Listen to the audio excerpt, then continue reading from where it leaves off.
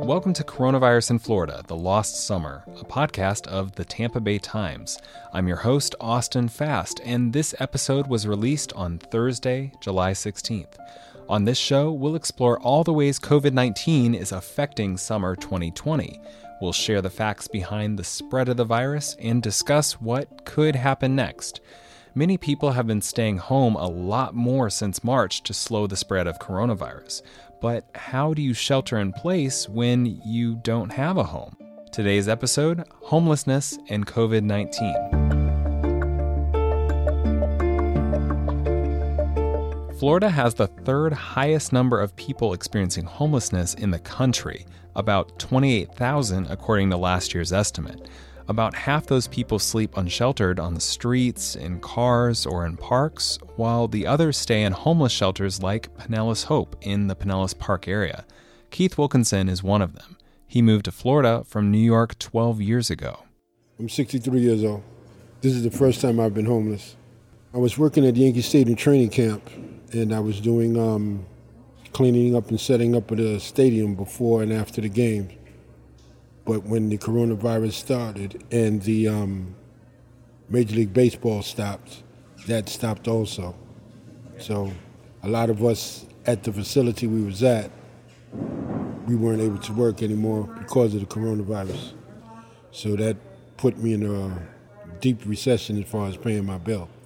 So when supposedly the governor had opened up the state a little bit, they started evicting people because of that. And you got evicted at that point from your home? Yes, I did. Catholic Charities runs Pinellas Hope on 10 acres of land tucked onto a dead-end street behind their cemetery. Homeless shelters are congregate settings, meaning lots of people squeeze into tight spaces. Just like nursing homes, homeless shelters are often full of older people with underlying health issues. Living outside with spotty medical treatment complicates things even more. The Centers for Disease Control and Prevention recognized these special needs and released guidelines this spring for communities to help protect people experiencing homelessness from COVID-19. For example, the CDC suggests police officers should not disturb homeless camps that they might normally clear away. Social distancing means many homeless shelters now accommodate fewer people, and destroying these camps might spread more of the virus around. Imagine a homeless shelter. You might conjure up a big, dark gymnasium with rows of bunk beds. Pinellas Hope is not that. Even before the coronavirus struck, it was mostly outside. And in the Florida summer, that means it's hot. Big fans offer a little relief, blowing humid air around a raised deck where dozens of masked people are spaced out around long folding tables. So we were on the deck, which is sort of our main area where we have our meals, we have services, AA groups. Danielle Husband is Catholic Charities Director of Homeless and Veterans Services. She leads me down a few steps to the backyard where a sea of colorful 10 by 10 foot tents stretches out in front of us. Every tent is up on the platform, but you can see they're all spaced, so it's allowed people to have their own area a little bit better. If somebody comes as an intact couple, then they can go in together, but we do not encourage, love connections while folks are here. We really want them to focus on themselves. And actually, I encourage even couples to go in separately because it gets very hot. And when your sweaty arm touches the other sweaty arm, love or not, it gets yucky. Pinellas Hope has 150 tents and 100 cottages, which are really shipping containers they've walled off into 3 30-square-foot rooms, each outfitted with a bunk bed, air conditioner, and a simple cross on the wall.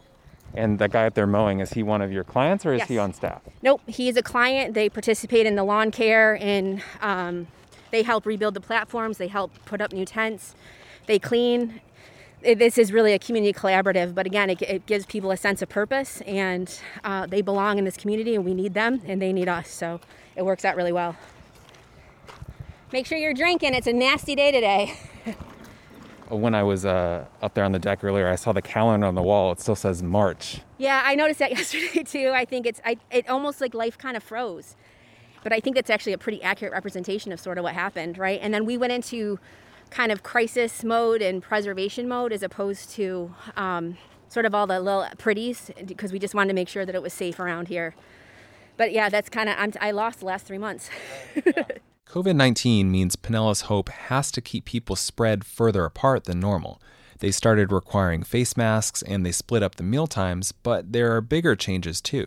Husband expects their clients will start staying longer than the 3 to 4 month maximum they used to enforce.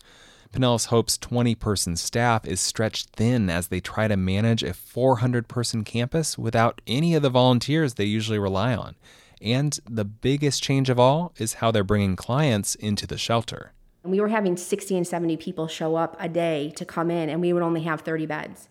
And so what was happening was the folks that were, person 45, person 55, they're getting angry and they're frustrated. I waited all night. I mean, some weeks you would have thought that we were giving away cars. They would be lined up all down 126. They'd show up on Monday for a Tuesday intake, and then they'd be really upset that they couldn't get in. We made an adjustment to our model, so our referrals now come in through the street outreach teams and then law enforcement. So law enforcement, when they do these soft touches and talk to people about, hey, this is what Pinellas Hope can do, this is how they can help you, and then they vet the person and then they make the referrals. The group that coordinates efforts across all Pinellas County homeless shelters and governments is the Homeless Leadership Alliance of Pinellas. Susan Myers leads the organization. She says they mobilized quickly in March to start figuring out what to do to protect people living in shelters and on the streets. We know how to handle a hurricane. We know how to handle that disaster, but this is new. Pinellas County Human Services started a program with some area hotels for if a person experiencing homelessness tested positive or was tested and was awaiting results. We didn't want them to go into a shelter, of course, and so we would put them in a hotel for at least 14 days to quarantine until they tested negative. Do you have a sense of how many people were referred to that program across Pinellas County? You would probably need to call the county for that. We weren't privy to that information as to who tested positive and who didn't because, it's confidential. We're not medical people. And you really would have to ask the county. I could take a wild guess, but I would really prefer not to. I guess it kind of makes sense because, there's HIPAA privacy regulations around people's private medical information, but I'm surprised there isn't a way to anonymize the information just because I feel like people who are helping deliver services at these homeless shelters, it may be good to know, do 50% of people at shelters have COVID symptoms or is it 2%? Do you see what I mean? If I would take a guess, I would say I don't think there have been more than 50 people in that program since March. I would be surprised if there was 50 people. That's the best I can give you. We're swimming in data about coronavirus. You can check online dashboards for daily updates on cases and deaths split up by zip code, city, county, state, but the water gets murky when it comes to homelessness. I called the Pinellas County Health Department, figuring they could easily spout off the latest figures on cases and deaths reported among people living in homeless shelters. They said I'd have to talk with the state health department. The person who answered the phone there took down my name and phone number, and a couple days later, I got an email confirming my public records request has been submitted. So much for a quick, easy answer. The United States Interagency Council on Homelessness coordinates national efforts to get people off the streets. It estimates COVID-19 has killed 130 people experiencing homelessness as of June 30th. Their data shows nearly 5,000 cases of coronavirus nationwide among those living on the streets. Coming back to Pinellas County, about 2,400 people live in homeless shelters or on the streets on any given day. As Myers says, if only 50 people have taken advantage of the county's hotel quarantine program, that would put the infection rate at just 2% of the homeless population. The only other hard numbers I could find were at floridadisaster.org. Florida's Division of Emergency Management puts out a daily report on COVID-19 data, which includes 6 total cases among Floridians experiencing homelessness, 1 each for Pinellas, Hillsborough, and Monroe counties, and 3 in Broward since the pandemic started. In downtown St. Petersburg, we still have 0 cases of COVID across the street and among the homeless in downtown. My name is Michael Raposa, and I am the CEO of St. Vincent de Paul Cares. We are the largest homeless shelter within the city limits. I had to ask, if the health department doesn't have data, How is Raposa so confident St. Petersburg hasn't seen any cases of COVID-19? Well, we're on the front lines, so we talk shelter to shelter and that type of stuff. I can tell you that we're the home to 125 to 150 street homeless every night, 365 days a year, and we've had zero.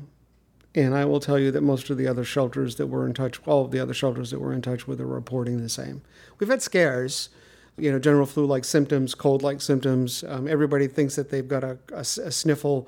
I got it, and it's like, oh no, if you had it, you'd feel like someone whacked you over the head with a brick, But I think that positive story in this is that the shelter providers in the community have stood at the front lines of this pandemic with complete courage and complete passion and a complete resolve to protect the people that we serve and the motivation to put people into housing as soon as possible. And we have used this to light a fire under them.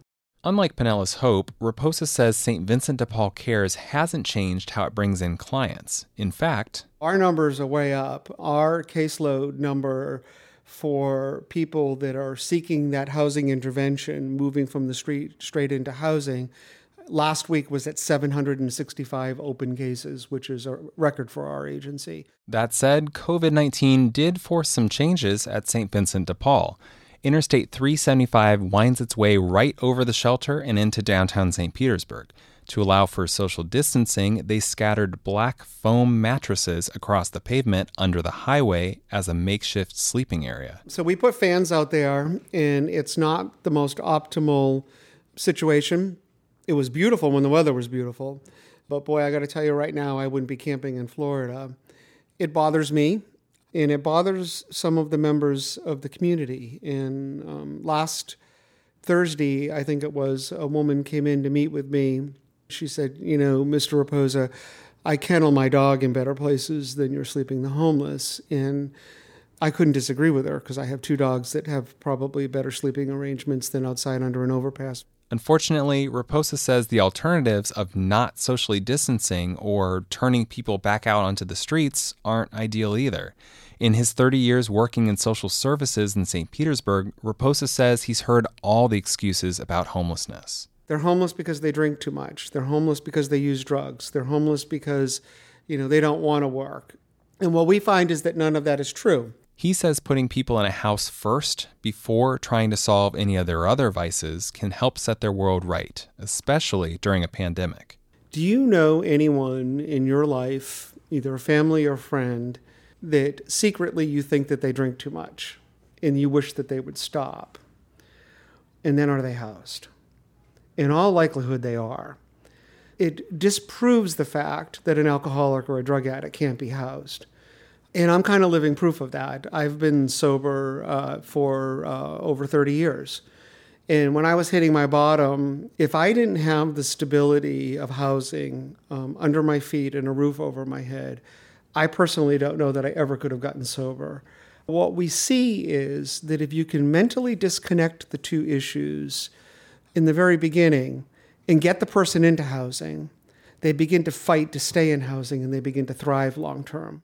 Raposa adds that about 4 out of every 5 people who enter St. Vincent de Paul's caseload end up getting placed in housing, and they almost always stay off the streets long term. Back at Pinellas Hope, husband fears she might hear a rumbling avalanche of new homelessness off in the distance. I don't know that we really have felt the full impact yet of COVID because of the protections that went into place. She's talking about federal unemployment protection and Florida's moratorium on evictions. Governor Ron DeSantis extended the freeze on thousands of eviction cases statewide just a few hours before it was set to expire on June 30th. Remember Keith earlier in this episode? He got evicted March 22nd, just 11 days before Florida froze evictions. The measure gives renters more time to get back to work, collect back pay, and make rent. The freeze is now set to expire August 1st, which worries Myers from the Homeless Leadership Alliance of Pinellas. Even during the moratorium, the call line was flooded with requests for assistance for, rent and utilities. And yes, I'm absolutely concerned about what's going to happen. She says homeless services across Pinellas County are hoping to get up to $1 million from the CARES Act, which was the economic stimulus bill Congress passed in April. 1/3 will help people who are still in housing, stay in housing, and the other 2/3 will be to help those who have been displaced to hopefully get back into housing. And that stimulus money would be a welcome sight for people in homeless shelters like Keith Wilkinson. So what have you been doing since you got here? Well, been doing some applications online because can't go into people's offices anymore right now. And been able to see the doctor for my high blood pressure. So other than that, I had an interview Monday. Hopefully I get some information by tomorrow or Monday, whether or not I got the job or not. It's with the Pinellas County Transit Authority. Hopefully you'll have some good news here in the near future. Good luck to you. Anything else you'd like to add? Everybody stay safe. Wear your mask and your gloves when you're outside. If you're worried about making rent, you can call 211 or visit PinellasHomeless.org to get connected to resources in Pinellas County. If you're listening elsewhere, there are 26 other agencies fighting homelessness in almost every county across Florida. Check out the Florida Coalition to End Homelessness at fchonline.org to learn more and get connected to your local resources. And that's our show for today. You can visit tampabay.com for all the latest stories on coronavirus in Florida. And if you like today's show, please subscribe, rate, and review us wherever you find your podcasts. I'd love to hear from you if you have comments or suggestions. You can find me on Twitter at @A_fast or shoot me an email at afast@tampabay.com. You've been listening to Coronavirus in Florida, The Lost Summer, a podcast from the Tampa Bay Times. I'm your host, Austin Fast. Thanks so much for listening and stay healthy out there.